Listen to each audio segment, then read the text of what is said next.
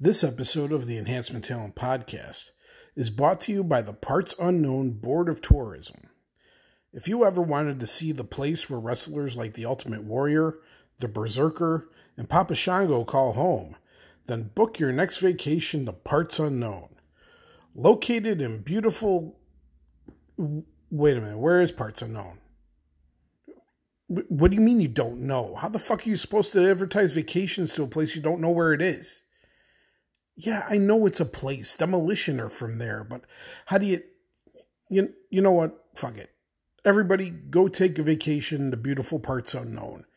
If you can find it. Jesus. Morons.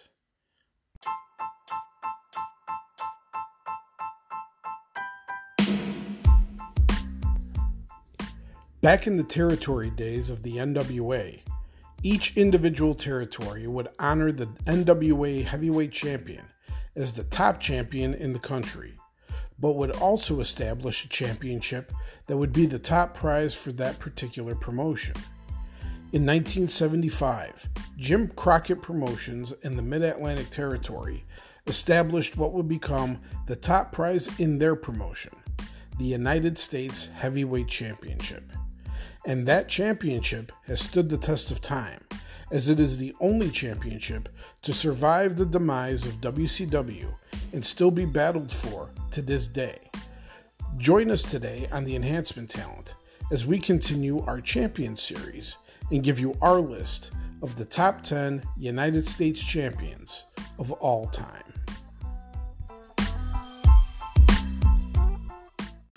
All right. Thanks again for listening to another episode of the Enhancement Talent podcast. I'm your host, the man in the rafters, the one they call Tony Lopez. With me, as always, the other half of the fabulous Lopez cousins, Dr. Bob Lopez. How you doing tonight, Bob? Doing great, sir. How about yourself? Doing okay. We're into the summer months, man. How's summer treating you so far? Just like all the other months, sir. No big difference. Just keep it. Yeah, right on, man. Fuck it. Remember when summer used to mean something? Oh, Jesus. I work in my office, and we have one giant window in the front. But other than that, I'm in the back most of the time. So people will be like, "Oh, it's raining, or it's snowing, or it's 90 degrees outside," and I'll be like, "Well, I'm stuck in a room with fake clouds on my ceiling, so I have no idea what the hell you're talking about." Yeah, right. A fucking tornado could blow through, and you probably wouldn't notice. Pretty much. Yeah. But, yeah, tonight it's just you and me, Bob, because our usual co-host, the Warsaw Blonde himself, Adam Kolavic, unfortunately is going to be indisposed for the immediate future, at least the next few weeks. So, we're going old school. Just you and me, Bob, going at it tonight with our topic here. But we have included Adam in the process. He has given us his votes for the topic at hand, and they are counted. So even though Adam's not here, he's here in spirit because he has voted in the process, and his votes have determined or played a role in determining the list we have tonight. And that topic at hand, we're still in the middle of our championship series here. Last show, we had our top 10 WWE/WWF Intercontinental Champions of all time. So we figured that, with our next installment in the series, we would go for kind of like the comparison belt for WCW, I guess. And that would be the U.S. Championship. To get into the history of the United States Championship, it debuted in 1975, and the initial holder was Harley Race, one of the best to ever lace up his boots. Harley Race came in, and he was the initial United States champion.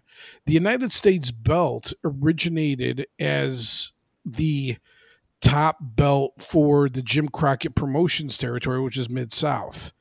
Back in the day, like we've said before on the show, all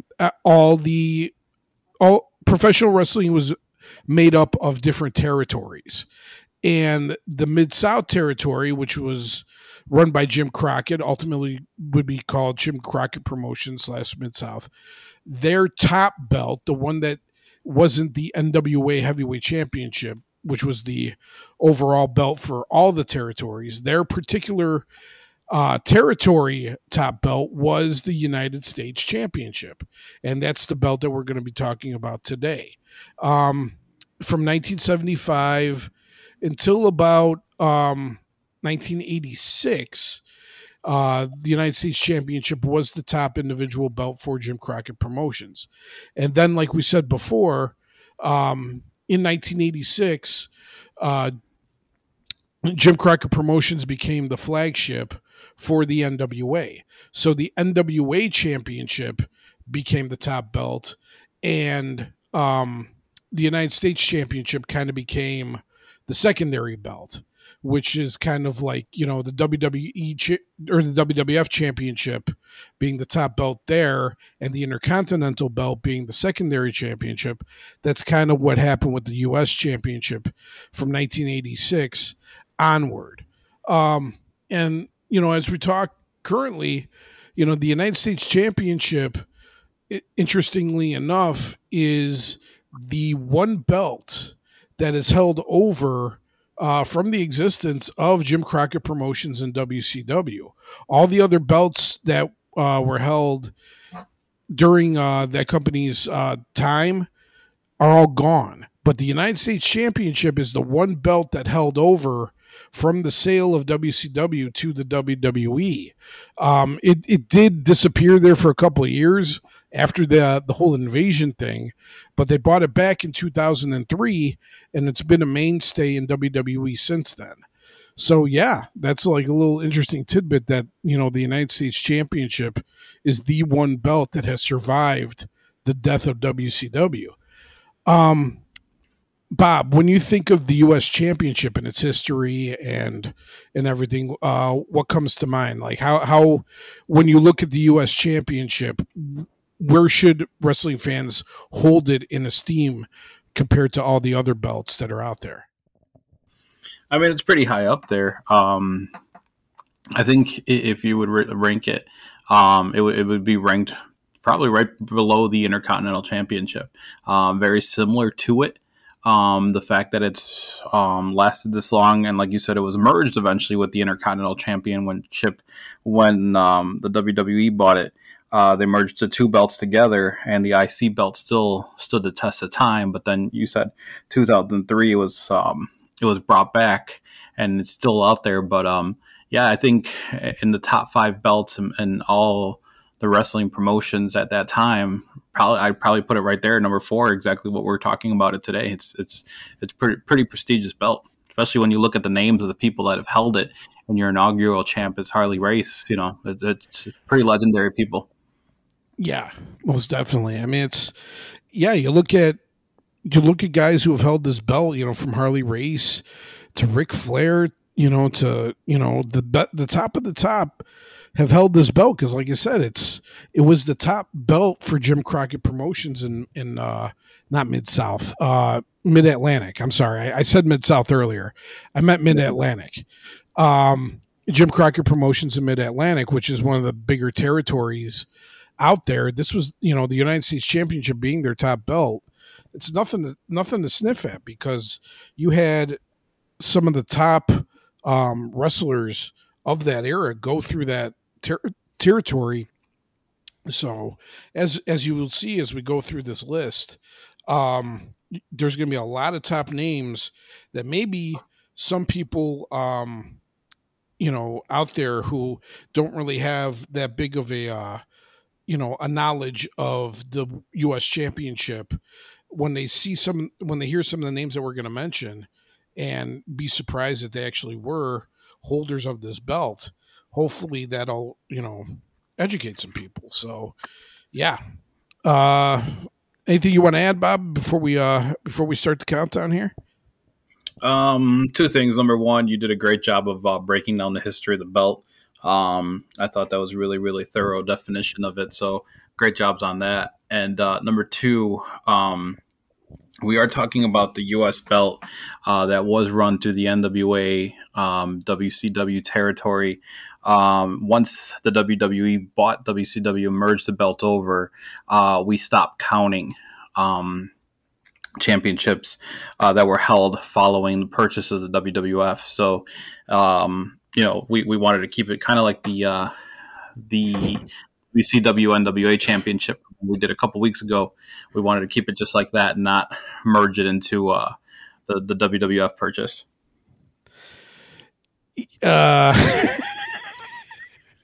Funny you mentioned that. I kind of forgot that when we were doing our voting. So yeah, shit. Hey, that happens. It happens. It doesn't impact the voting all that much because we only have 2 people that showed up in the top 10 that were from the WWE era, and they're pretty low on the list. That's my fault. That's my fault. I thought we were including WWE guys. But the rule, huh? You came up with the rule. Did I? Did I come up with the rule? Shit. Okay. Well, I'm a dumbass. All right. I'm a dumbass. I forgot my own fucking rule. So let's. Yeah. I'm sorry. That's my fault.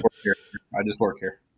Yeah. Bob just works here. I'm the idiot that makes rules and then conveniently fucking forgets them. But yeah. Well, as we were saying, our number 10 is one of those guys that I conveniently forgot not to include.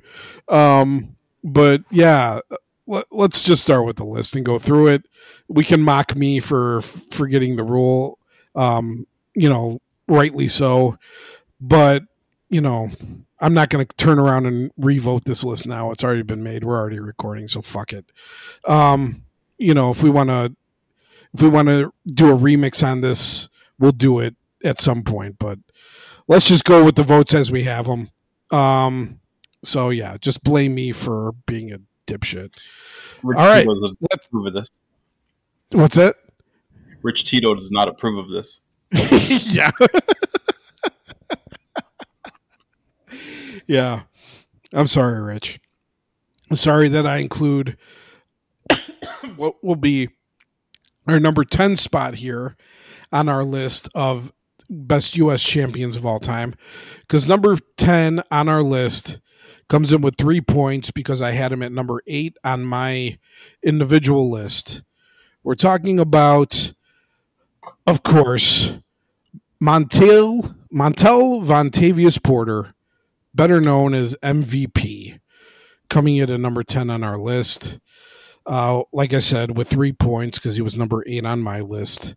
Yeah, I mean, as far as the WWE version of the United States Championship, there were not many guys that held it the way that MVP did.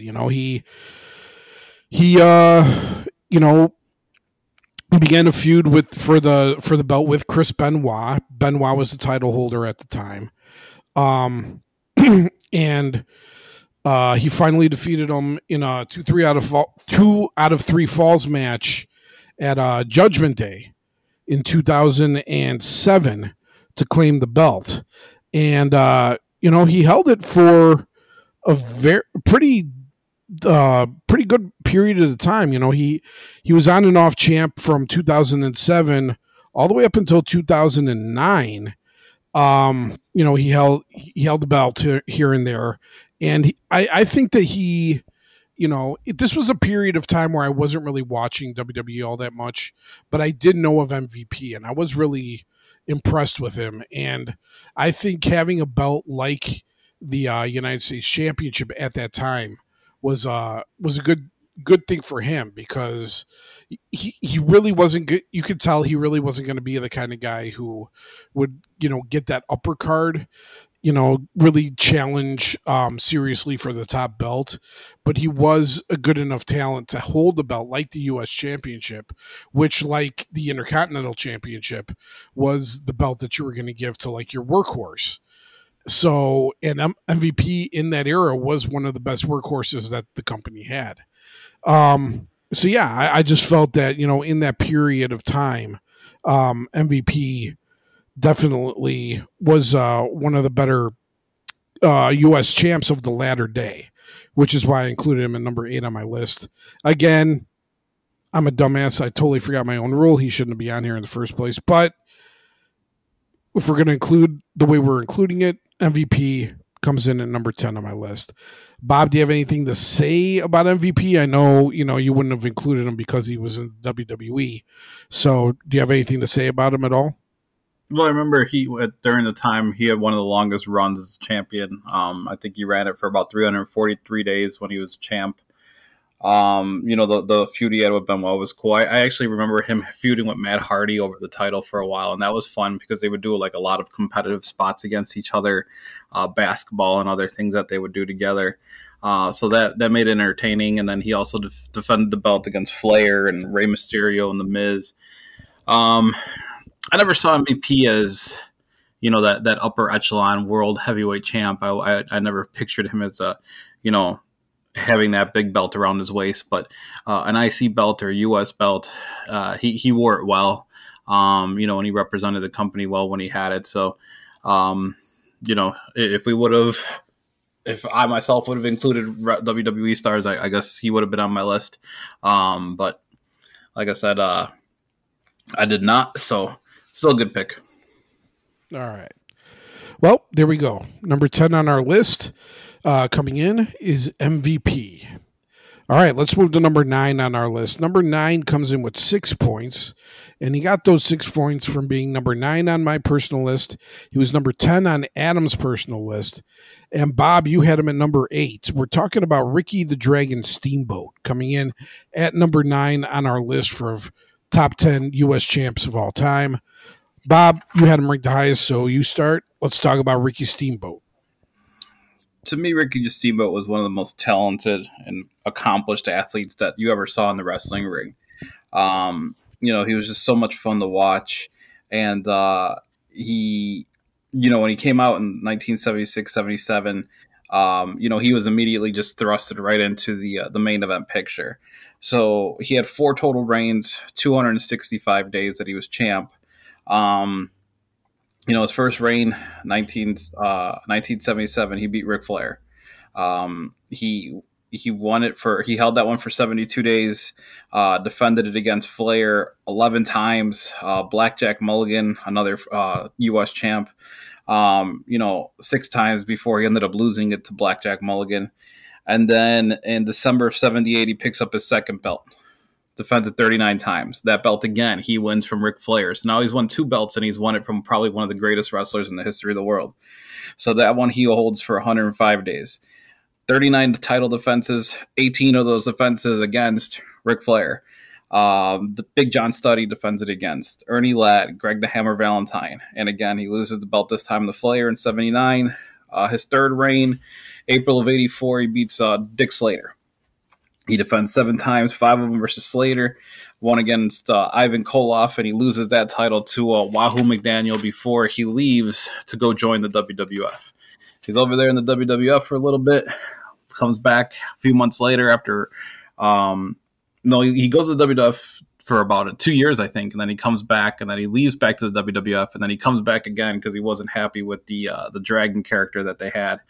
So August of 94 at the Clash of Champions, he gets a meeting with Stunning Steve Austin at that time, and he wins his 4th belt that he only had for 25 days because during that match with Stone Cold, he ends up hurting his back. He has to forfeit the belt 3 weeks later after he wins it at the Clash of Champions, and unfortunately his career started dwindling soon after that. But when Ricky the Dragon Steamboat held the belt, it was a great champion. Like I said, a lot of the defenses against legendary wrestlers, especially when you're going up against Flair and you win 2 of those belts against him, definitely deserves to be on the list. Yeah, most definitely. I mean, Ricky Steamboat, like you said, one of the most talented guys to ever do it. I was a huge fan of Ricky Steamboat back when I was a kid. Still am. You know, the guy, you look at Ricky Steamboat now and you're kind of convinced that guy can just get in the ring and still do it, you know, and, you know, he had that match with Chris Jericho. Remember back, it was like 10 years ago or something, when, you know, Jericho was doing his whole, you know, Legends thing where he was, you know, going against all these like Piper and Snuka and all those guys. Mickey Rourke. But yeah, and Mickey Rourke. Who can forget Mickey Rourke? But yeah, and then he would fight these guys, but Steamboat was the guy who still would be in there and still get like a really good match with Jericho. It was really surprising because at that point, Steamboat hadn't wrestled in like over a decade at least. So yeah, Steamboat, in my opinion, one of the best to ever do it. Very impressive runs with the U.S. Championship. Yeah, definitely deserves the number 9 spot here on the list. Definitely deserves to be in the top 10. So there we go. Ricky Steamboat coming in at number 9 on our list with 6 points. All right, let's move to number 8 on our list. Number 8 is going to be the last of our WWE mentions here. Number 8 comes in with 8 points, and he comes in with 8 points because I had him all the way at number 3 on my personal list. Because if you're going to include the WWE era with the WCW or with the U.S. Championship, you got to include John Cena pretty up there, pretty high on the list, because John Cena, you know, held that belt for a long time in 2 different eras, really. So yeah, number 8 on our list is John Cena with 8 points.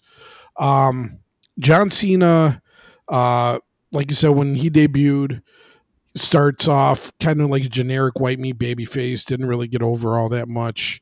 WWE didn't really know what to do with him. It was kind of like a whole Rock thing, redid again, you know, with Rocky Maivia. The fans just weren't digging it. He was just, you know, like nothing was happening. And then all of a sudden, you know, as the story goes, Stephanie McMahon hears him freestyling on a bus or something, and she gets the idea in her head that he should start this whole white rapper gimmick, which of course catapults John Cena towards stardom. It really got over with the fans. And as Cena got rolling in the company, his first singles championship that he won ever was the United States Championship. He ended up winning it over. He ended up winning the United States Championship from the Big Show at I believe it was it WrestleMania 20. I want to say, yeah, I believe it was WrestleMania 20. He won the United States Championship, which, as I said, was his first singles championship, and he would go on and hold that belt, you know, basically with distinction until he started that feud with JBL for the WWE Championship. And then once he won that from JBL at WrestleMania, what was it, 22, right? I keep on forgetting which WrestleManias they are because there's so damn many of them. But yeah, he eventually he wins the WWE Championship from JBL, and you know, from there, it's Cena's got the rocket on him. He's not looking back. The U.S. Championship's in the rear view.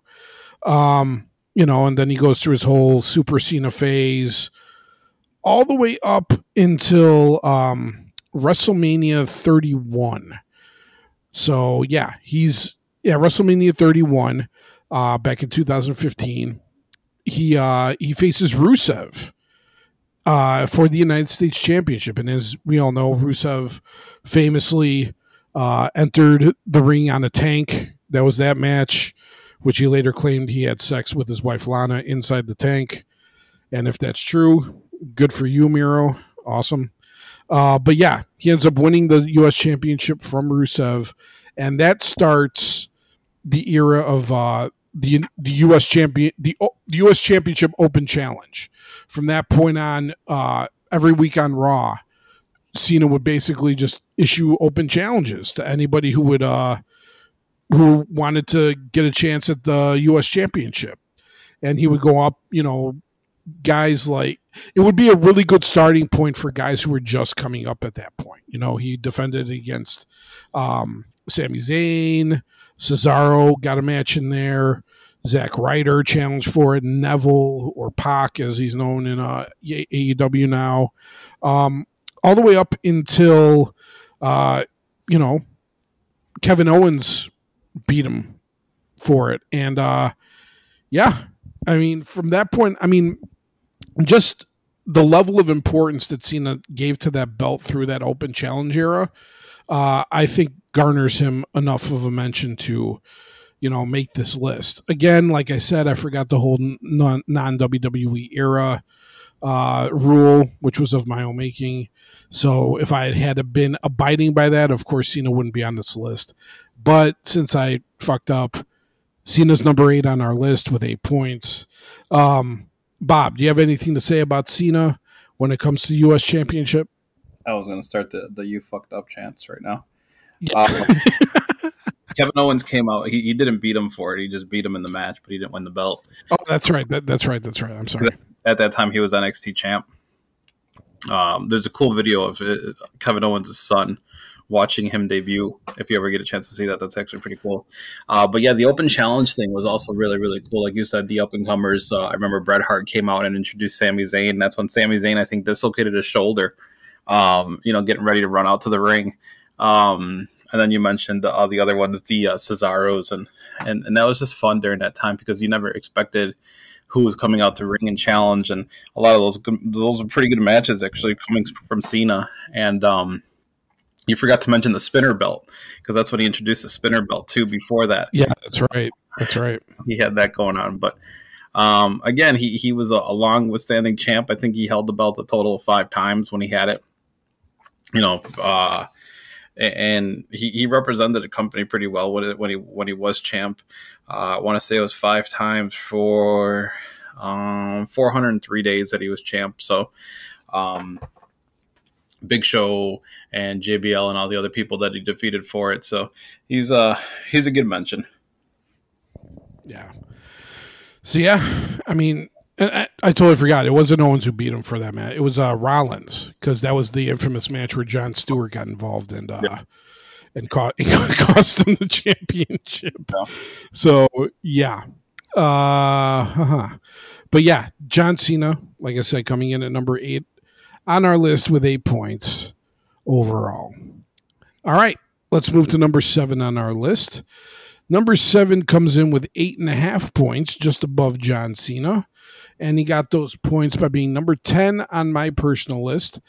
He was an honorable mention on Adam's list.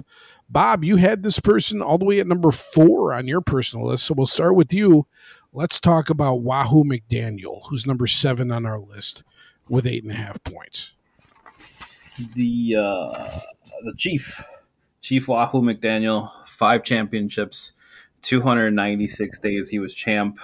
Most famous Native American wrestler ever. The king of the Indian strap match is what he was known for. Like when you have the dog collar matches or the bull rope match, they had an Indian strap match, and he was pretty much undefeated in those, I believe. The guy was pretty impressive, man. He played professional football in the AFL, and during the off seasons of playing, he would wrestle, and he would go back and forth and do that for several years before he just decided, you know what, I'm just going to focus on wrestling. And he went over to the NWA, and that's where he ended up making a name for himself. August of 81, he gets his first ever belt against none other than Roddy Piper.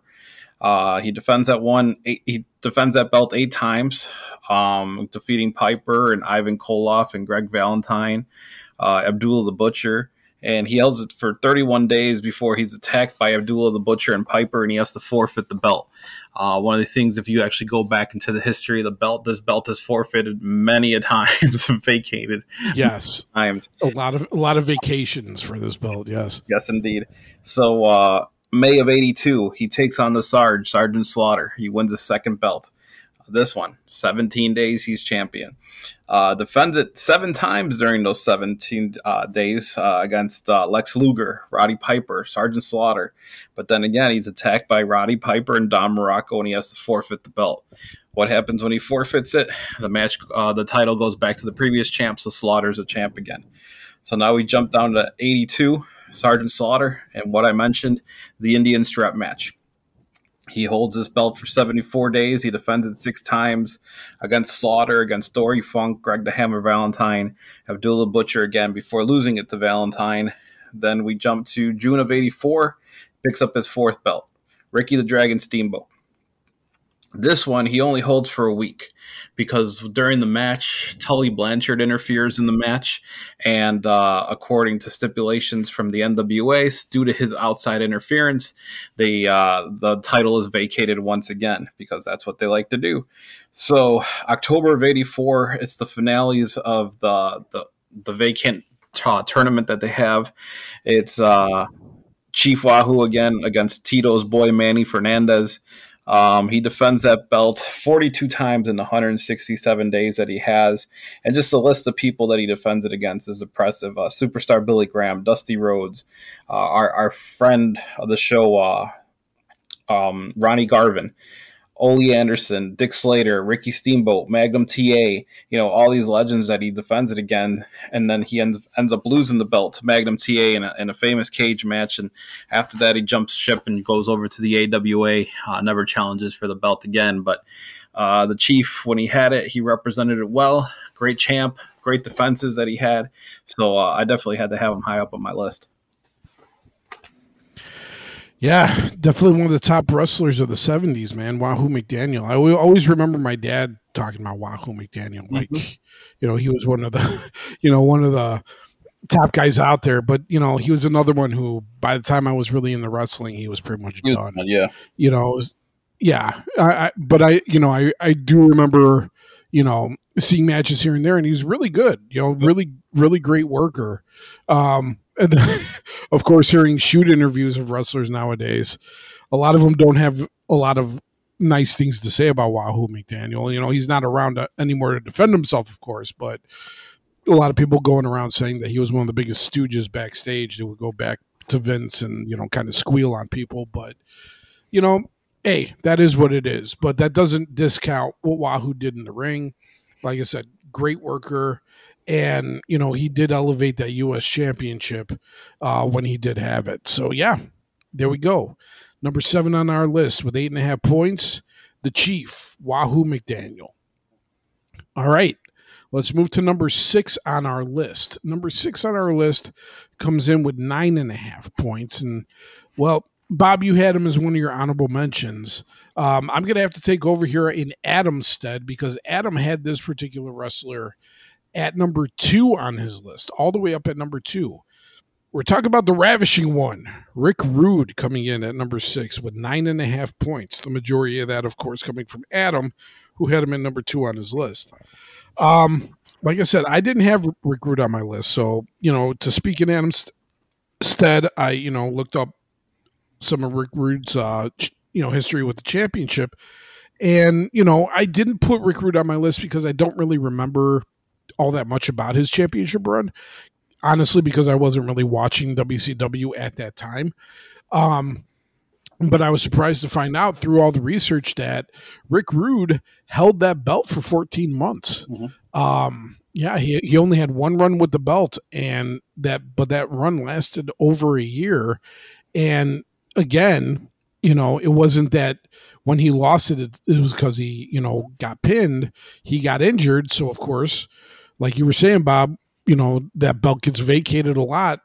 Rick Rude had to vacate the belt because of his injury, and he never won it again after that. But that 14-month run that he had with the belt was pretty damn impressive. He won it against Sting in 1991 and held it, from the end of 91 all through 92 into the beginning of 1993, and then got injured, and that was it. But yeah, that's a pretty damn impressive run with the U.S. Championship. He's the only wrestler to hold the belt for over a year in one reign, aside from Lex Luger. Him and Lex Luger are the only two who have ever done that. So, if I had known that going in, I probably would have tossed him at least an honorable mention as well. But yeah, Adam thought highly enough of Rick Rude to put him all the way at number 2 on his list. So I think it's because, Adam is a Rick Rude mark. I think he'll be one of the first ones to tell you that. But those accomplishments do, I'm not gonna fault Adam for putting Rick Rude up on his list. So, Bob, like I said, you had him as an honorable mention. What do you have to say about Rick Rude? I too loved Rick Rude. I thought he was a fantastic heel. There was a lot of people that were great at their job, and Rick Rude was definitely one of them. He won the belt once, 378-day reign. He never won the big heavyweight championship. I remember we talked about the big gold belt that they did like as a secondary belt, and he held that one, but he never won like the actual main one. But when he was U.S. champ, he wore it like it meant something. And, he made it just as important as the heavyweight belt. Like you mentioned, November 91 at the Clash of the Champions, he has that great angle with Sting. Sting's the champ. Sting gets injured. Rude's about to win the belt via forfeit, and an injured Sting comes back to the arena. After leaving in an ambulance, and that's how Rude wins the belt. Like you said, he holds the belt for over a year, defends it 20 times. But to me, you hold the championship, you got to defend it. You got to defend it in style and against the big name people. 20 defenses, 3 of them against Ricky the Dragon Steamboat. Iron Man matches and cage matches. Those are fantastic matches if you ever see them. Nikita Koloff, 3 of them. Again, that's another great opponent. A very young Brian Pillman, great opponent. But then after that, you get Kensuke Sasaki, who, he won the belt once. You get Eric Watts. You get Van Hammer. You get Buff Bagwell. And you get the Z-Man, Tom Zink. That's what pushed it down for me. He was a fantastic champ, great heel. But those defenses, like, I'm sorry, no ripping on Tom Zink, the Z-Man. I know you were a big fan of him, Tony. But oh yeah, he was my guy. I'm not gonna, just rapidly run and be like, okay, I gotta watch Clash of the Champions because the Z-Man's going up against Rick Rude. No, I would give 0 fucks about that match. So it's just like, that's why I had to put him down as an honorable mention. I get it. He's a great guy. He's great with the Intercontinental Championship as well. But for me, I had to put him at number 11 on my list as an honorable mention. Yeah, I think Tom Zink probably even gave 0 fucks about that match. So yeah, I don't blame you, man. But yeah, Rick Rude, like I said, I mean, he could only go up against who he had at his disposal. And, I know a lot of those guys were not, cream of the crop. You mentioned Van Hammer, and it's like, once you mention Van Hammer, you can pretty much stop. Mm-hmm. So it's like, Buff, yeah. The Z-Man. Yeah. And Eric Watts. Buff Bag. Huh? Yeah. Oh, God, Eric Watts. Yeah. But, yeah, I mean, but again, Rick Rude, a 14-month run, hell, it's like I said, him and Lex Luger, the only guys to ever do it more than a year in one go. So there you go. At number 6 on our list, Ravishing Rick Rude, coming in with 9.5 points. Promotional consideration paid for by the following. All right. Well, we're into our top 5 now, and we'll start at number 5. This particular person has 12 points, and they got those 12 points because in a great Thinkle-like moment, all 3 of us, Bob, Adam, and myself, had this wrestler at number 7 on our personal lists. We all had him at number 7, which gave him 4 points each from us for a total of 12 points. We're talking about Magnum TA coming in at number 5 with 12 points. Bob, we'll start with you. What you got to say about Magnum TA? So earlier you talked about, people being popular during their eras. During the 80s, in the NWA especially, Magnum TA was one of the most popular wrestlers just during that time. We've talked about him in the past during shows, how he was just being groomed to be the heavyweight champ. but he never made it there. But before that, here he is feuding for the U.S. belt, and he did a great job representing the belt and being champ. His feuds with Tully Blanchard, Nikita Koloff, those are legendary feuds that we've talked about in the past. 2 reigns, 302 days that he's held it for. I mentioned earlier, he March of '85 in a steel cage match, he beats Wahoo McDaniel for his first ever belt. He defends the belt 39 times. We're talking about 14 with Tully Blanchard, 3 times with Nikita Koloff, 6 times with Ivan Koloff. Even superstar Billy Graham and Wahoo McDaniels got in there. He even took on the Ugandan giant Kamala before he lost the belt to Tully Blanchard in '85. Then his second reign, that first reign was 130 days. His second reign was even longer, 182 days.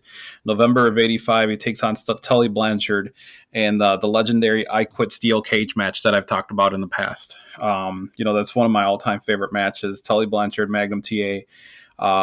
He wins the belt there, and he holds the belt for he defends it 51 times. Abdullah the Butcher, Ole Anderson, Tully Blanchard, Arn Anderson, Nikita Koloff. They did an angle where he gets into an altercation with, at that time, NWA president Bob Geigel, and he attacks him. So they have to strip him of the belt at that time and again, it's vacated. So they put him in the legendary best of 7 feud with Nikita Koloff. And then unfortunately after that is when he's in his car accident and his career is cut short. But when he was champ, or when he was fighting for the champ, it was a lot of fun, and he represented it really well. So Magnum TA had to be on the list. Yeah. I mean, like I said, we've talked about Magnum TA countless times on the show. He always comes up, especially when we're talking about Jim Crockett Promotions, WCW, how, he just seemed like he was going to be their answer for Hulk Hogan. He was going to be their guy. And when he had matches, like you said, that, all those matches he had for the U.S. Championship, especially that feud he had with Tully Blanchard and that great, I Quit match that he had, which has stood the test of time. He just proved that he could be that worker. He could be that guy who can, carry your company. And he was at the precipice, man. He was doing everything he could with the U.S. Championship, proving that he, could be that guy to hold the belt. And just that unfortunate car accident that he had that just ended his career is just tragic, because who knows what could have been if he was able to go from that point. But yeah, one of the true,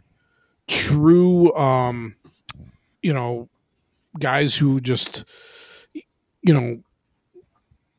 I don't think there's anybody out there who saw what he can do, Magnum TA, and just would have any doubt that he would be a great world champion. And, he proved that, like I said, with his runs with the U.S. Championship. So, yeah, he just definitely deserves to be in our top 10. So there you go.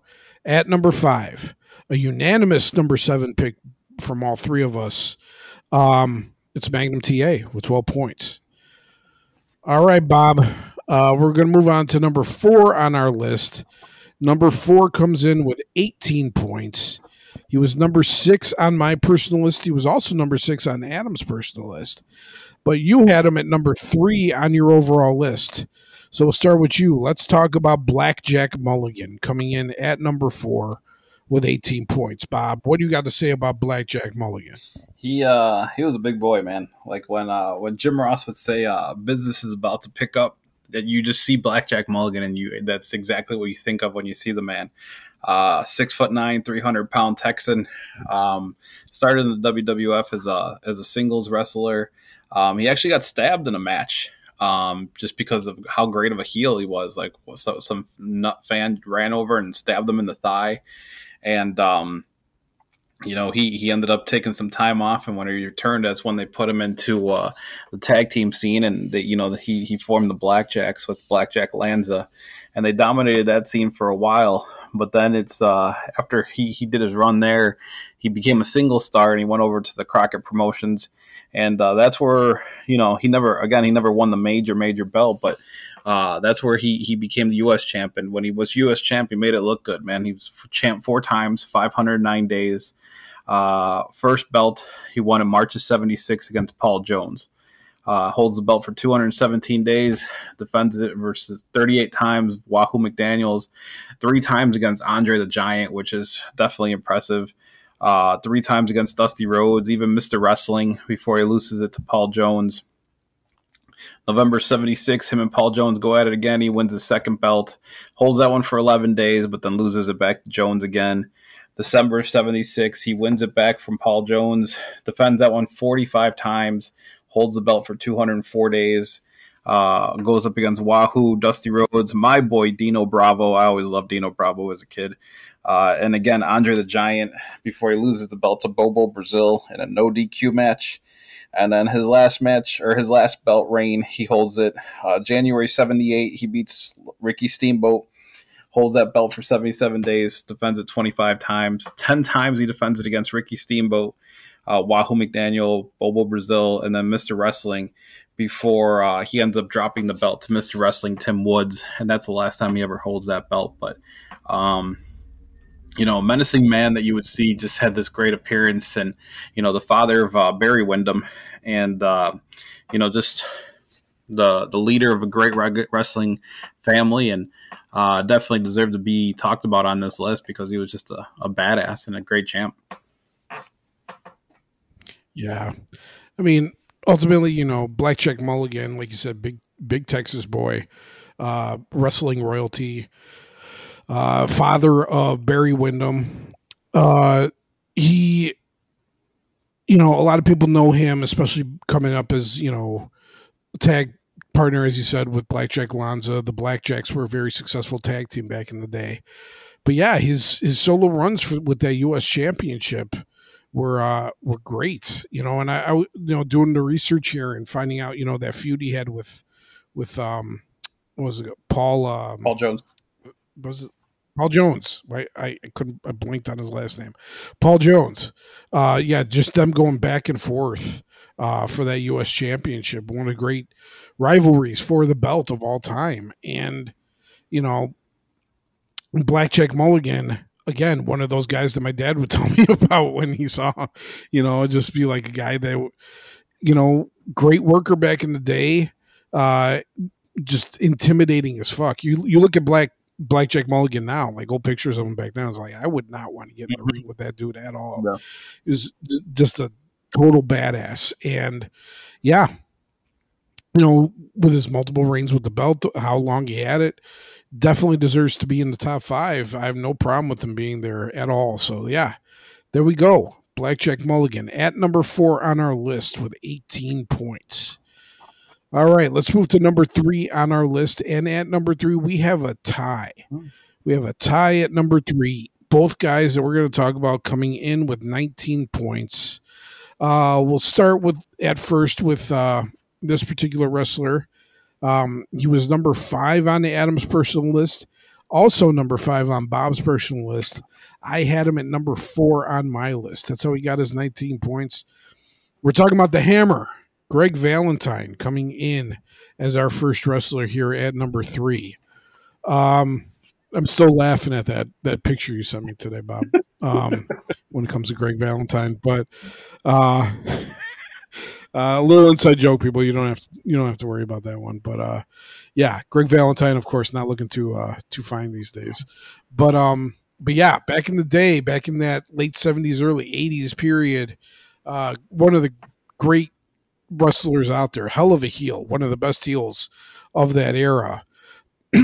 And yeah, Greg Valentine would be one of the guys who would beat Ric Flair for the U.S. Heavyweight Championship. He did that, getting his first championship back in 1981, July 26th of 81. He beat Flair for the U.S. Championship, held the belt for a few months, ended up dropping it back to Flair in November of that year. Then Valentine worked with WWF there for a year. came back in 82, and that's when Valentine would probably have his most famous feud for the belt. That was with Roddy Piper. Piper and Valentine would have these dog collar matches for the belt. If you've never seen the first Starrcade '83, that first Starrcade with Piper and Valentine going at it in that dog collar match is one of the most brutal matches of all time. It was a non-title match, but Piper ended up winning the match. He didn't get the belt, but he ended up winning the match. And, as you can see during that match, Valentine did a number on Piper's ear. Piper was bleeding from his ear in that match, and he legitimately punctured his eardrum, did lasting damage to that ear during that match. Like I said, if you go through the history of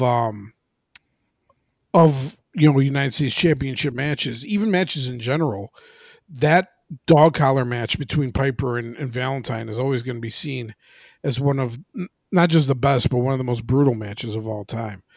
But yeah, Valentine would go on to help. Overall he would have 3 runs with the belt. He would drop it ultimately to Dick Slater in 1984, and that's when he left Jim Crockett Promotions and would go on his long run in WWF there in the 80s. But when he was there, like I said, one of the best heel champs of all time, and definitely one of the best U.S. champs, in my opinion. That's why I put Greg Valentine so high on my list. Bob, what do you have to say about the Hammer? When we remember him growing up, he was in the WWF, and at that time for me, like Greg the Hammer Valentine was a single star, and to me it was just boring. Like there was just nothing there about him. As we grow older, but when you actually go back and look at his NWA time, that's probably when he was in the peak of his career.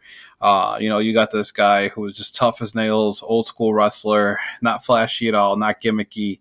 But like you said, he was just one solid technical wrestler when he was in there. Again, you mentioned that his first win against Flair. He defended the belt against Flair and Steamboat, and he lost it to Flair, like you said, in the Lumberjack match. The second belt he wins from Chief Wahoo McDaniel, defends it against Bob Orton and Wahoo and Gerald Briscoe, before losing it. And then the last one, like you said, the legendary feud that he has with Roddy Piper, especially that famous dog collar match. But that time holds it 228 days he holds the belt for, and he's defending it against Dory Funk and Flair and Piper and Steamboat and the Great Kabuki before, like you said, like he lost it to Dick Slater. But during that time, he was just a hot commodity. He was one of the best wrestlers out there. He was a fantastic champ, and that's why the WWF went out and got him again. But then they go out and they get him, and instead of just, right now, he at that time when he was champ, he was just on fire. And what they do, they bring him in and, okay, we're going to put you in the dream team, and then you're going to have a singles run, and then we're going to put you in rhythm and blues. Like, I just felt like they never really knew, like, well, we always talk about with the WWF, they really didn't know what to do with them. So damn shame. But during that peak of his NWA career when he was champ, he was just one hell of a champ. Yeah, most definitely. And that's why we have him all the way up at number 3 on our list with 19 points. Tied, as we said, with another individual. This other individual also had 19 points. And he got that way from being number 5 on my personal list, number 6 on Bob's, and Adam had him up at number 3 on his. It's your boy, Bob, the Russian Nightmare, Nikita Koloff, coming in as the other person at number 3 with 19 points. How about you start us out, Bob? Let's talk about Nikita Koloff. Definitely my boy. One reign, 328 days that he held it before. Again, just like Magnum TA, this guy represented NWA to the fullest. One of the best superstars in wrestling at that time in the NWA between 1985 through about that 92 era. He was a great face, but I thought he was even better as a heel. the legendary feuds that he had with Magnum TA, with Dusty Rhodes, with Ric Flair, and the Four Horsemen. He was just a monster that you would see in the ring, and just so much fun. We mentioned earlier, Magnum was stripped of the belt, so they have the best of 7 series for the vacant belt, and they unified the U.S. belt and the NWA national belt at that time. So Nikita Koloff wins it, and he holds the belt for 328 days, defends the belt 67 times. Magnum TA, Wahoo McDaniel, Ronnie Garvin, Tully Blanchard, Jimmy Garvin, Arn Anderson, Flair, Luger, Rick Rude, Ivan Koloff, the Dory Funk, just the legends that he wrestled during that time. He was just he kind of flip-flopped in the middle. At one time he's a heel, and then he eventually, when Magnum TA got injured, he turned into the face, and he became a great face during that time. But he eventually loses the belt to Luger at the Great American Bash. But when he was champ, he was a dominating champ, and he was fun to watch. So again, I don't think he ever won the actual main belt, but holding the U.S. belt, he was a hell of a champ. Yeah, most definitely.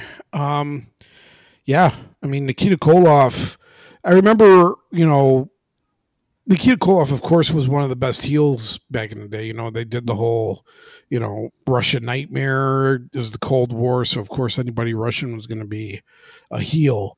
But I remember, growing up and watching it a little bit and just being like, when they turned Nikita Koloff face, and of course he had that run with the belt, wasn't, a lot of it as a face. I always remember, I was like, it's kind of weird that they had a Russian in the middle of the Cold War as a baby face, that just seemed kind of weird to me, but they made it work. Yeah. I think it was Dusty's decision to turn him face. So just having a sympathetic Russian, a sympathetic Russian in the middle of the Cold War. They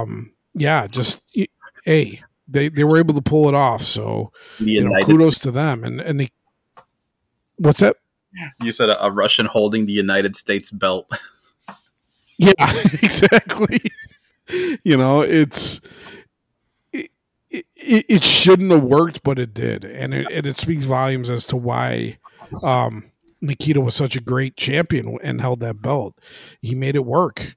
And he was one of those guys where, of course he wasn't Russian in real life. Guy was from Minnesota, but he, kayfabe, one of the best heels of all time, and honestly made it work the other way. He was a hell of a babyface too when he had that championship.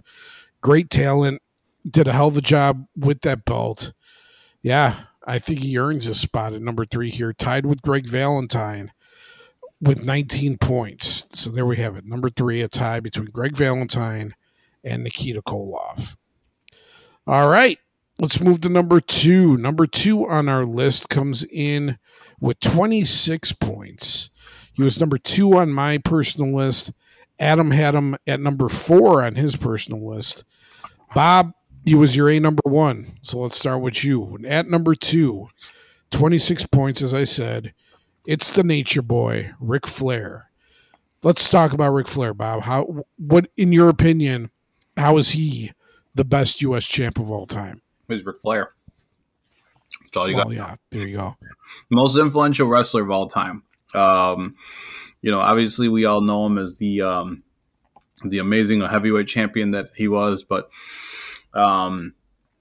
before he was heavyweight champ, Ric Flair made chasing after the U.S. belt something fun to watch. I already know who number 1 is, and I'll definitely defend my Ric Flair pick number here.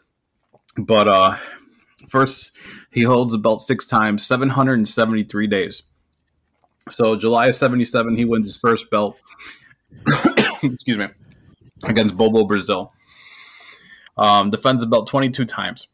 Dick Slater, Ricky Steamboat, Dusty Rhodes, Andre the Giant, Wahoo McDaniels, Bobo Brazil. He loses the belt back to Steamboat. He even defends it against our boy Tony Atlas, who we all know is Saba Simba.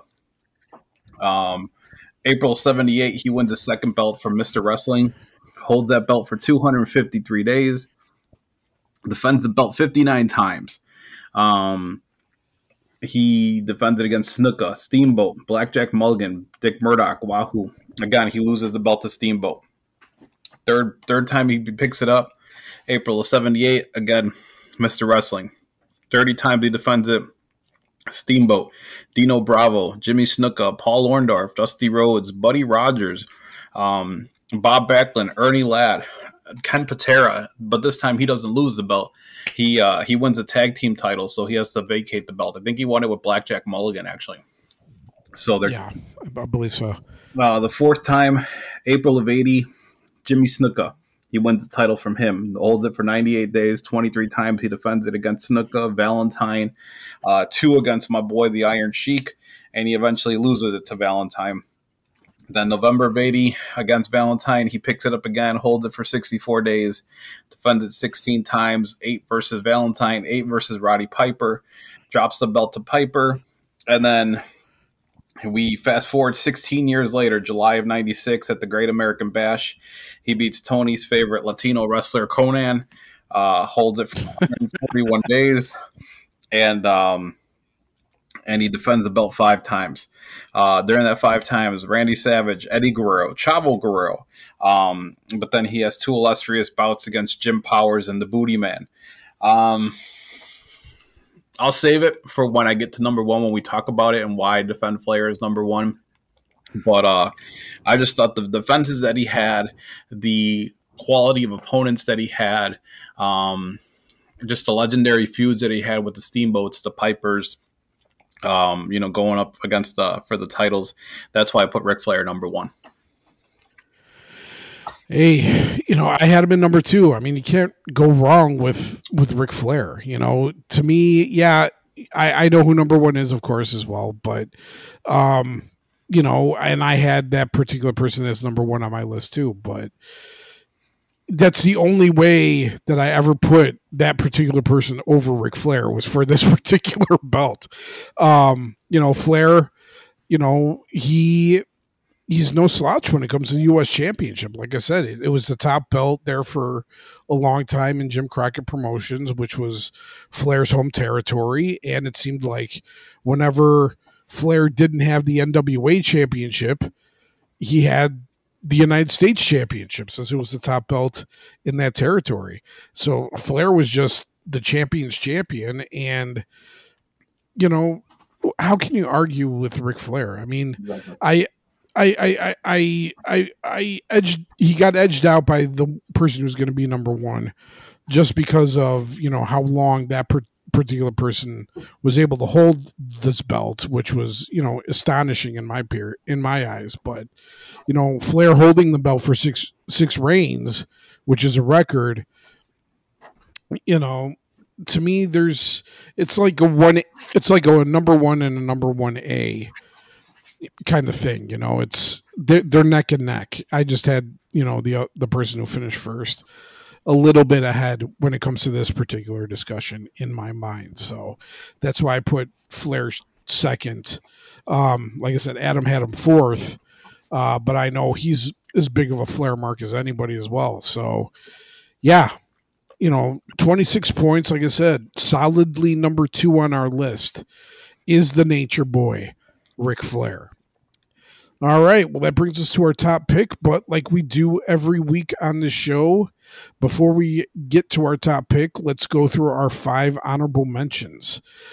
These honorable mentions are mentions that the wrestlers who got enough votes, didn't get enough votes to make the top 10, but they did get enough votes to at least get a mention here on our list. So let's start with our first honorable mention, which would be number 11 overall on our list. He got 2 points, and those 2 points came solely from Adam. Number 11 on our list, our first honorable mention, is Stunning Steve Austin, coming in with 2 points on our list, our first honorable mention. I'll talk in Adam's stead for Austin. Of course, Austin had, it's a good news, bad news thing when it came to Austin and the United States Championship. He had his first run with the belt. He beat Dustin Rhodes for it at Starrcade in a 2 out of 3 falls match. And those 2 out of 3 falls matches usually go the whole 3 falls. What was surprising about this particular 2 out of 3 falls match for the championship was that Austin won it in 2 straight falls. He beat Dustin Rhodes. He took the United States Championship from him. And that's what started Austin's first reign as champion. He would eventually lose the belt to Ricky Steamboat, and he was scheduled to face him in a rematch at a fall brawl, but Steamboat was unable to wrestle because he was injured.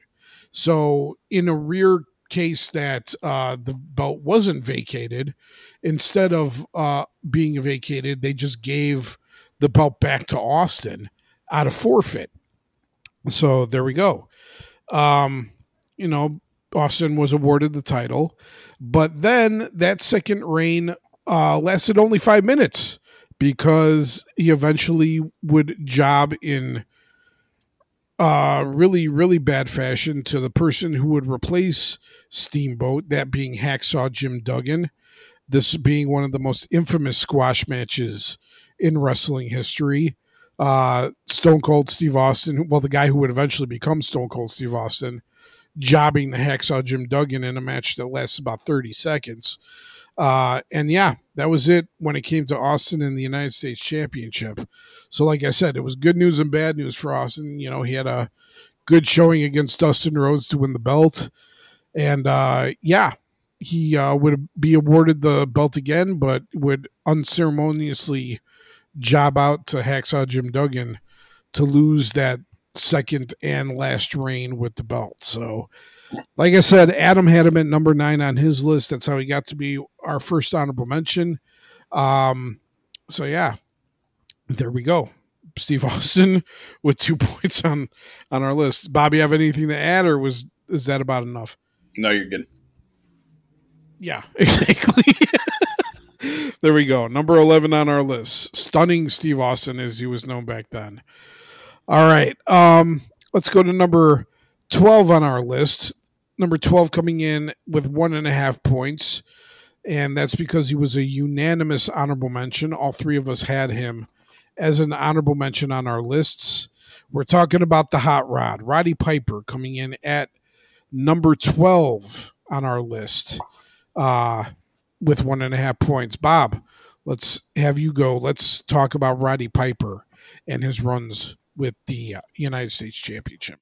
So Piper was fun. We all know Piper, obviously, one of sports' most known popular personalities that ever go at it. But 3 reigns, 220 days. January of 81, holds the belt for 193 days after he defeats the legendary Ric Flair. Holds the belt and defends it 54 times. Flair, Steamboat, Blackjack Mulligan, Andre the Giant, Dusty Rhodes. My boy, the Missing Link. I always liked the Missing Link. He was fun, if you ever remember him. And Wahoo McDaniel. And then he loses the belt in August of 81. Then April of 83, 2 years later, he wins the belt. He holds it for 2 weeks against Greg the Hammer Valentine. Defends it once against Valentine before he loses the belt to Valentine. And then we go again, kind of like Flair. 16 years later, February of 99. Holds the belt again for 2 weeks, 13 days. He beats Bret Hart on Nitro. Well, that's when legendary comedian Will Sasso, and I say legendary with huge emphasis, Will Sasso jumps in, interferes, and helps Piper beat Bret Hart. But then he eventually loses it 2 weeks later to a Scott Hall at Super Brawl. But the last 2 ones weren't that great, but when he beat Flair and he held that title for the first time, I had to put him in my honorable mentions just because of the people he defended it against. Love Piper, and he never really got a chance, with the big belts, but when he had the U.S. title, he represented it well. Yeah. I mean, yeah, like I said, Piper, to me, his runs with the U.S. Championship, that feud he had with Greg Valentine, I think comes out on, to the top of my mind. But yeah, he was just, not one, a lot of people remember his runs, of course, with WWF. The the utmost when they think of Roddy Piper. And of course, when he was there, he didn't really have much championship success. You know, he had that run with the IC belt, but that was about it. But yeah, him holding that United States Championship, you know, in his career is a big deal. And he, you know, like all the guys on this list, when he had it, he elevated that championship, and he did a great job with it. So I have no, you know, like I said, he was on my honorable mentions too. And yeah, there we go with 1.5 points. Roddy Piper coming in with, because he was a unanimous honorable mention. All right. Let's go to number 13 on our list, our third honorable mention here. This person also comes in with 1.5 points as a unanimous honorable mention. All three of us had him as a unanimous honorable mention, but he, you know, I decided not to do tiebreakers in the honorable mentions. So you know, it's kind of like you could take it or leave it. They're both honorable mentions. Doesn't matter where they rank really in this sense. But I decided to put Sting at number 13 as our third honorable mention pick here with 1.5 points. Sting had 2 runs with the United States Championship. You know, of course, what was it? He defeated, sorry, I'm just looking through my my notes here. I know he won it the first time. He beat the aforementioned stunning Steve Austin in a tournament for the vacant U.S. Championship back in August of 1991, and he held the belt for 86 days, and that's when he lost it to Rick Rude. And as we mentioned with Rick Rude, he would go on to hold that belt for 14 months after beating Sting. But yeah, Sting would go on, and he would, you know, I forgot who did Sting win his, who did he have his second victory in the U.S.? He beat Meng for it. Yeah, that's right. Like, what was it? Like 94, 95 around there, right? 95 at the Great American Bash. There we go. Yeah, that was something that I couldn't find in my notes. But yeah, like I said, 2 runs with the belt. Sting, like Ric Flair, there's nothing you can really say about Sting that's bad. You know, I'm honestly surprised he didn't have that belt more times, considering how over Sting was. He definitely would have been a candidate to be to hold the U.S. Championship for much longer than what he did. But yeah, I mean, for what he had it, you know, I think he more than deserves an honorable mention. I wouldn't put him in the top 10, and I didn't. But yeah, I think he definitely, you know, I have no problem with him being on the outskirts looking in as an honorable mention. Bob, what do you have to say about Sting and his runs with the U.S. Championship? Like you mentioned, he held the belt twice, 234 days. He was great as a champ, but again, I put him in my mentions just because of his defenses. You know, Luger won the title, and the U.S. belt is vacated. So this is a tournament, like you mentioned. He beat Steve Austin in 91. He only defends the belt twice during the 86 days that he has it. He defends it once against Johnny B. Bad, and he defends it once in Japan, and then he loses it to Rick Rude. Second one, Vader stripped of the belt. So now the vacant tournament again, and he beats Ming in the finals. Here he defends the belt 14 times. Ming, Bunkhouse Bunk, Lord Steven Regal, VK Wall Street, Brian Pillman, and the Shark, and also Ric Flair. But, I mean, I just gave you a wonderful list of people he defended against. And, you know, it's just like, wow, that's who you're defending the U.S. belt against. You know, that's why I had to put him in my honorable mentions. Just, I mean, he was a great champ. He lost the belt to Kansuke Sasaki in Japan, but it was just like I had to put him in the mentions just because of that. But I didn't put him any higher because of the defenses he had. Yeah, it's exactly. It was just a case of him not, you know, just the defenses and everything. Just the only fact he only had 2 runs. Yeah, definite honorable mention, but no higher than that. So there we go. Sting coming in at number 13 on our list. All right, at number 14, coming in with 1 point. And he got that 1 point because he was an honorable mention on both Bob and Adam's list. It's Sergeant Slaughter coming in at number 14 on our list. Bob, what do you got to say about the Sarge? Good old Sarge. Another recognizable figure. We all knew the Sarge from his, stars in the WWF in the early 80s, challenging Backlund for the title. But then he left for Mid-Atlantic and became champ 2 times, 305 days. The title was vacated because Wahoo McDaniel was injured. So October of 81, he wins a 16-man tournament, beating Ricky the Dragon Steamboat in the finals. Holds the belt for 229 days, defends it 59 times. Ricky Steamboat, Barry Windham's dad, Blackjack Mulligan that we talked about, Jack Briscoe, Don the Rock Morocco, Dusty Rhodes, Tommy Rich, Jake the Snake Roberts, and he loses the belt to Wahoo. And then June of 82, he wins it again, holds it for 76 days again because Wahoo's injured. We talked about that earlier. He can't defend the title, so it's given back to the previous champ, which was Slaughter, so now he has it again. Defends the belt 12 times. Wahoo, Mike Rotunda, who we all know as IRS, Jimmy Valiant, Angelo Mosca, Jake the Snake Roberts, and then he loses it to Wahoo. From there, he ends up leaving, goes over to the WWF, becomes heavyweight champion over there, and the rest is history for the Sarge there. But during that time when he was in the NWA Crockett Promotions, he was a pretty damn good champ, especially that first reign, so I had to put him on my list.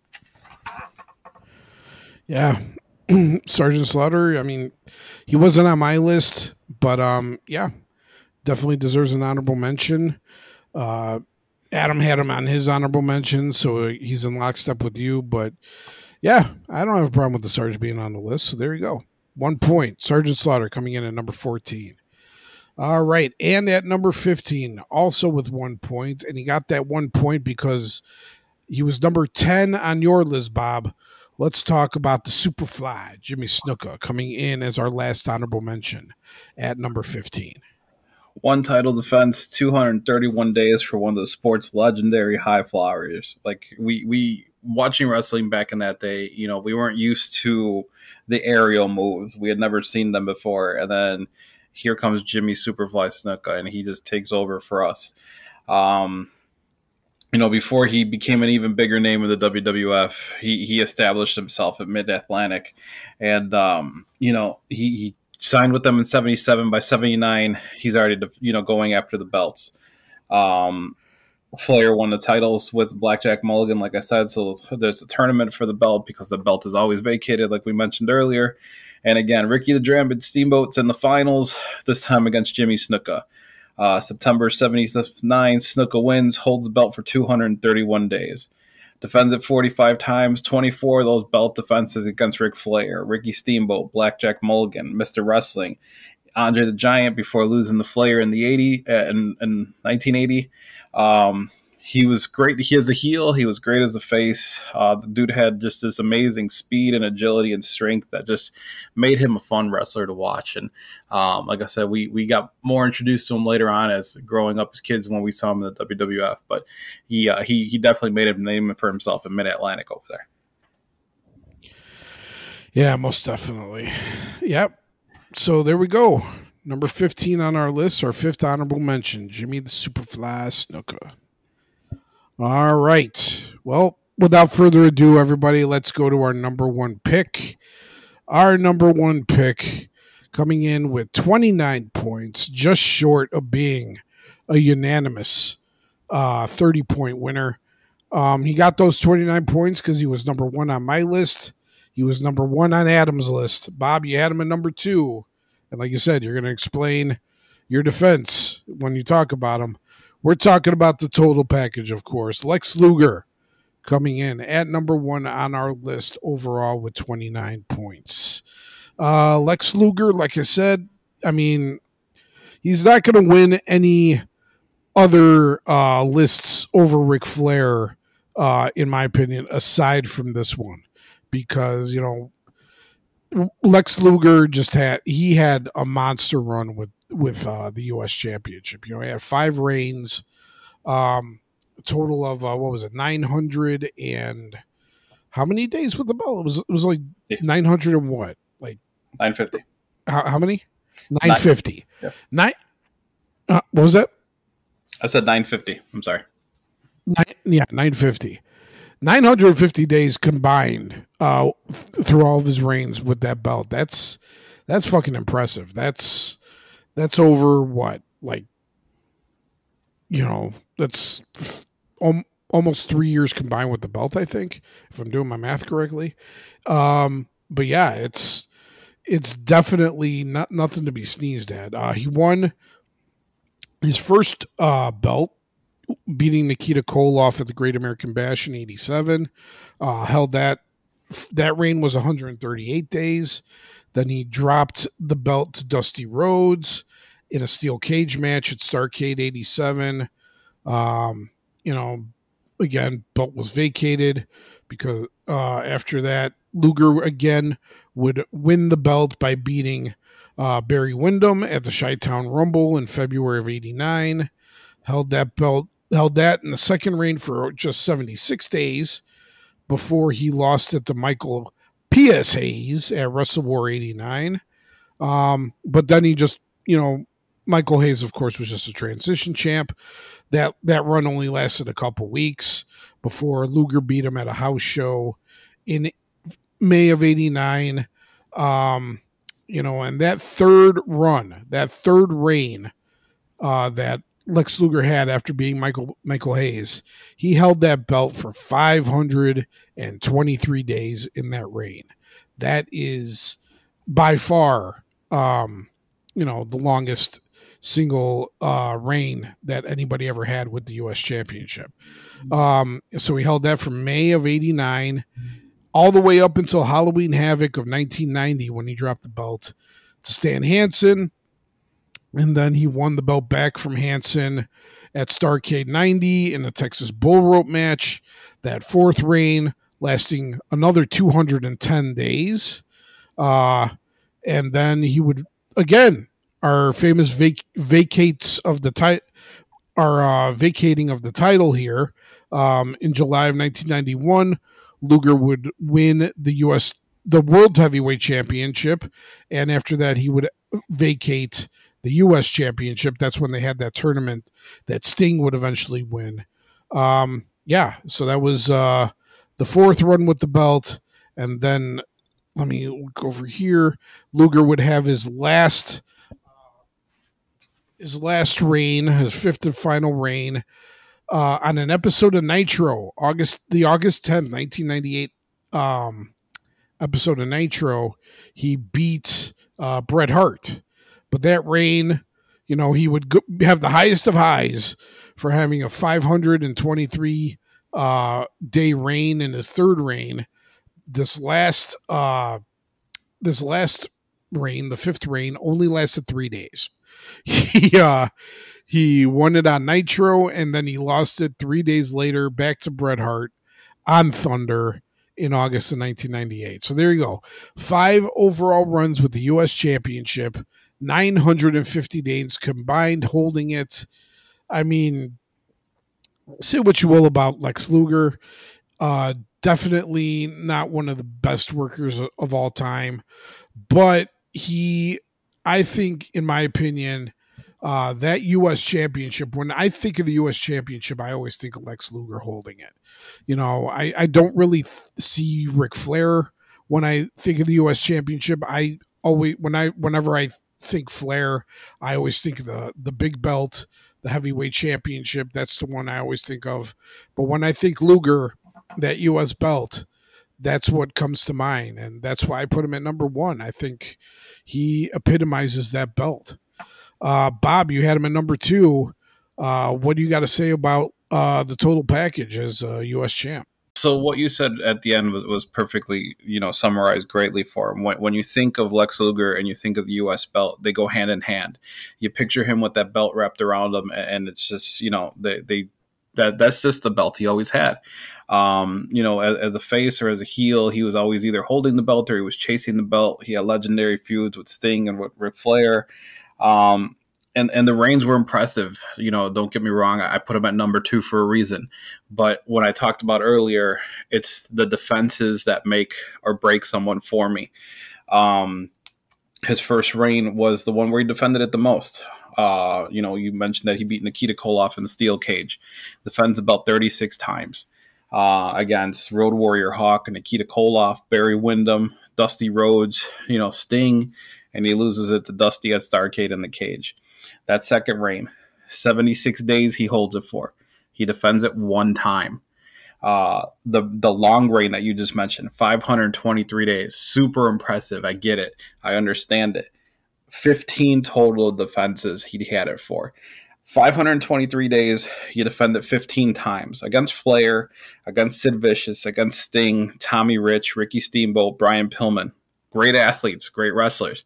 But then you also defended against people named Ranger Ross, Rusty Riddle, Richard Sartan, the Samoan Savage. Who the fuck are these people?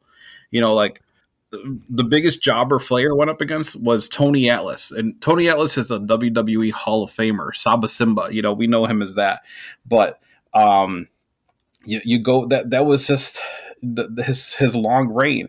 523 days to defend it 15 times.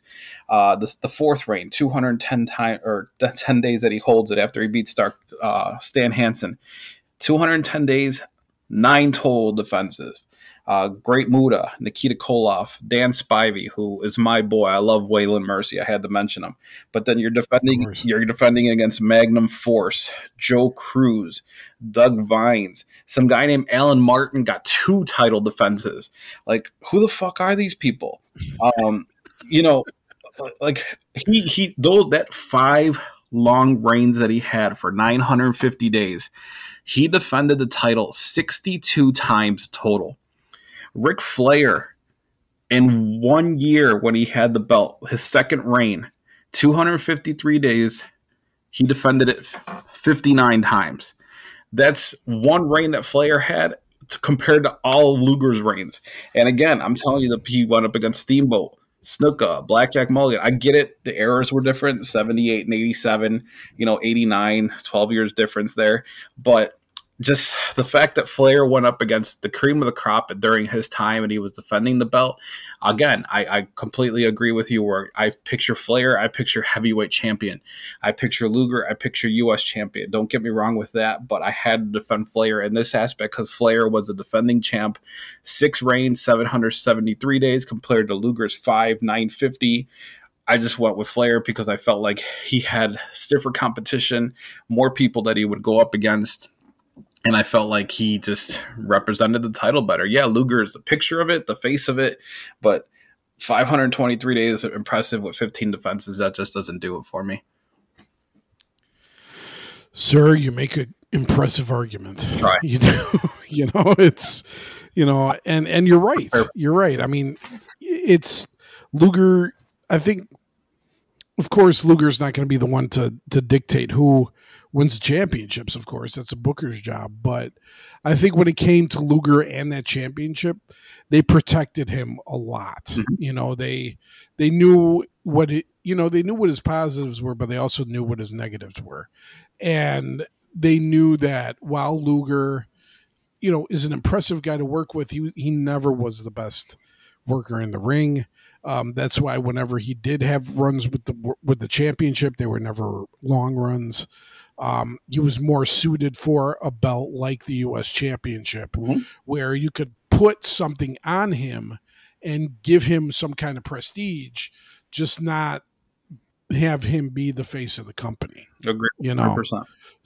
So that's exactly why I had Luger number 1 overall. So yeah, there you go. At number 1, the total package, Lex Luger with 29 points. All right, so there's our list, and like we do every week, let's do a quick rundown of our list, starting from number 10. At number 10 with 3 points, we have MVP. At number 9 with 6 points, we have Ricky the Dragon Steamboat.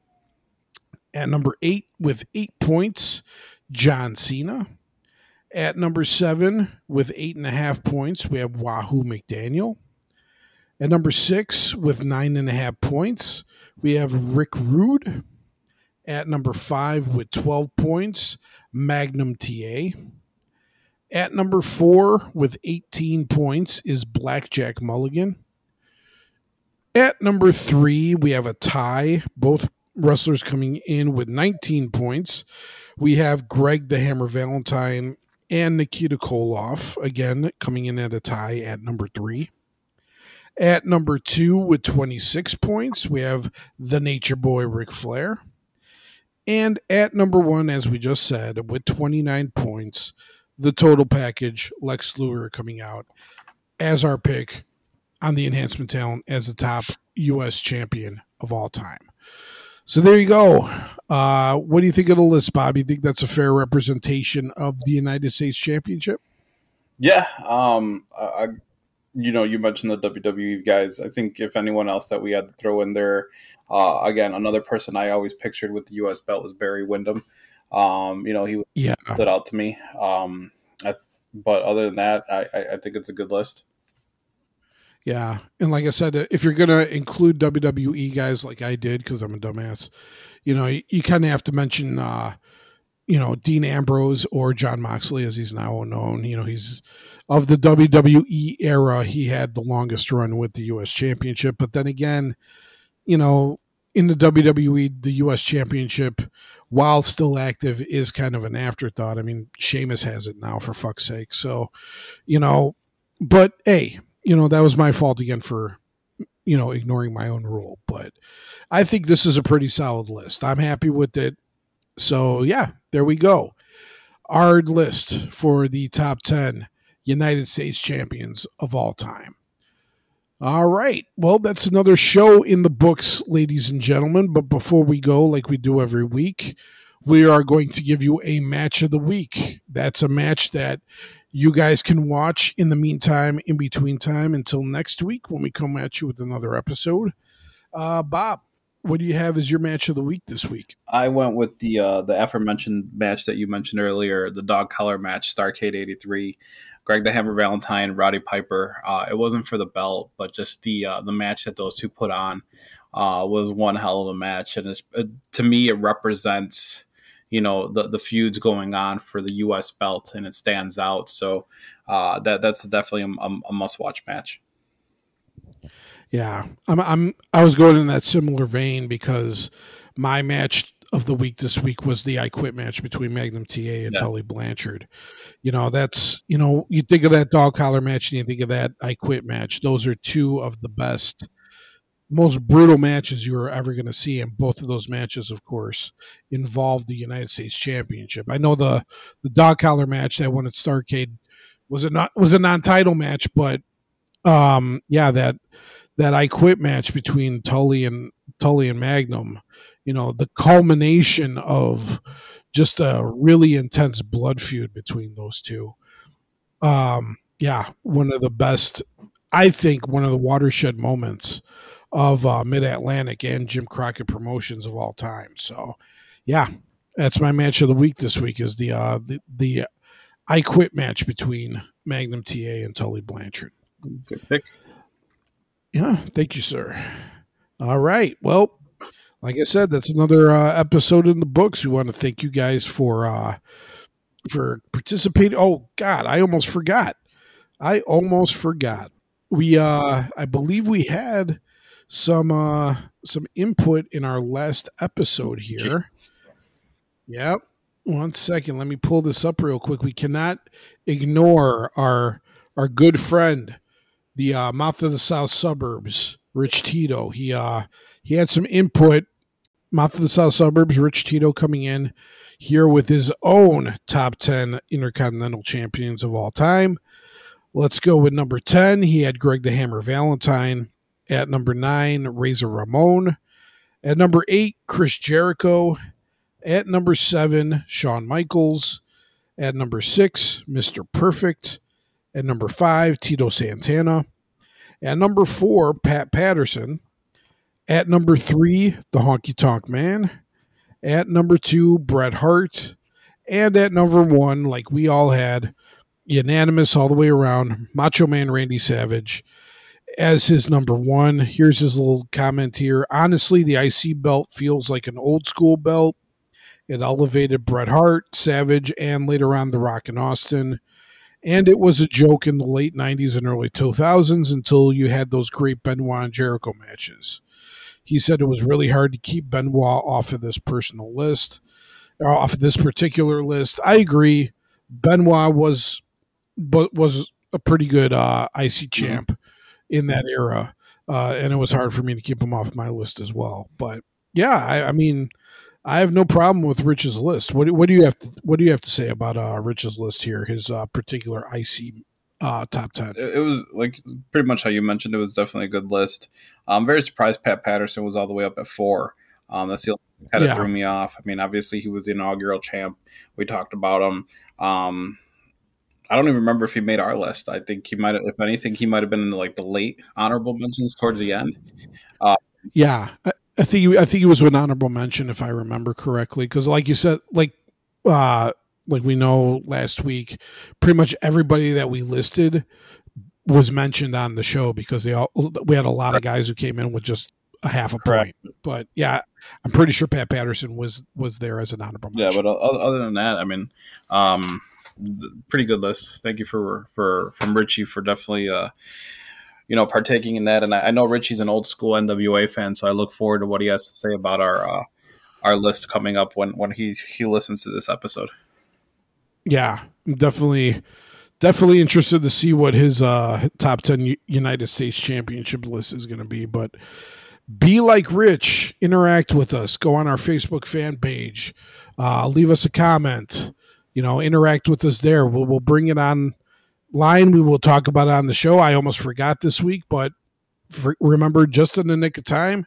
And like I said, interact with us. We're totally about interaction here on the Enhancement Talent. You could leave us a comment on our Facebook fan page, or you can drop us a line on an email. Our email address is enhancementtalent316@gmail.com.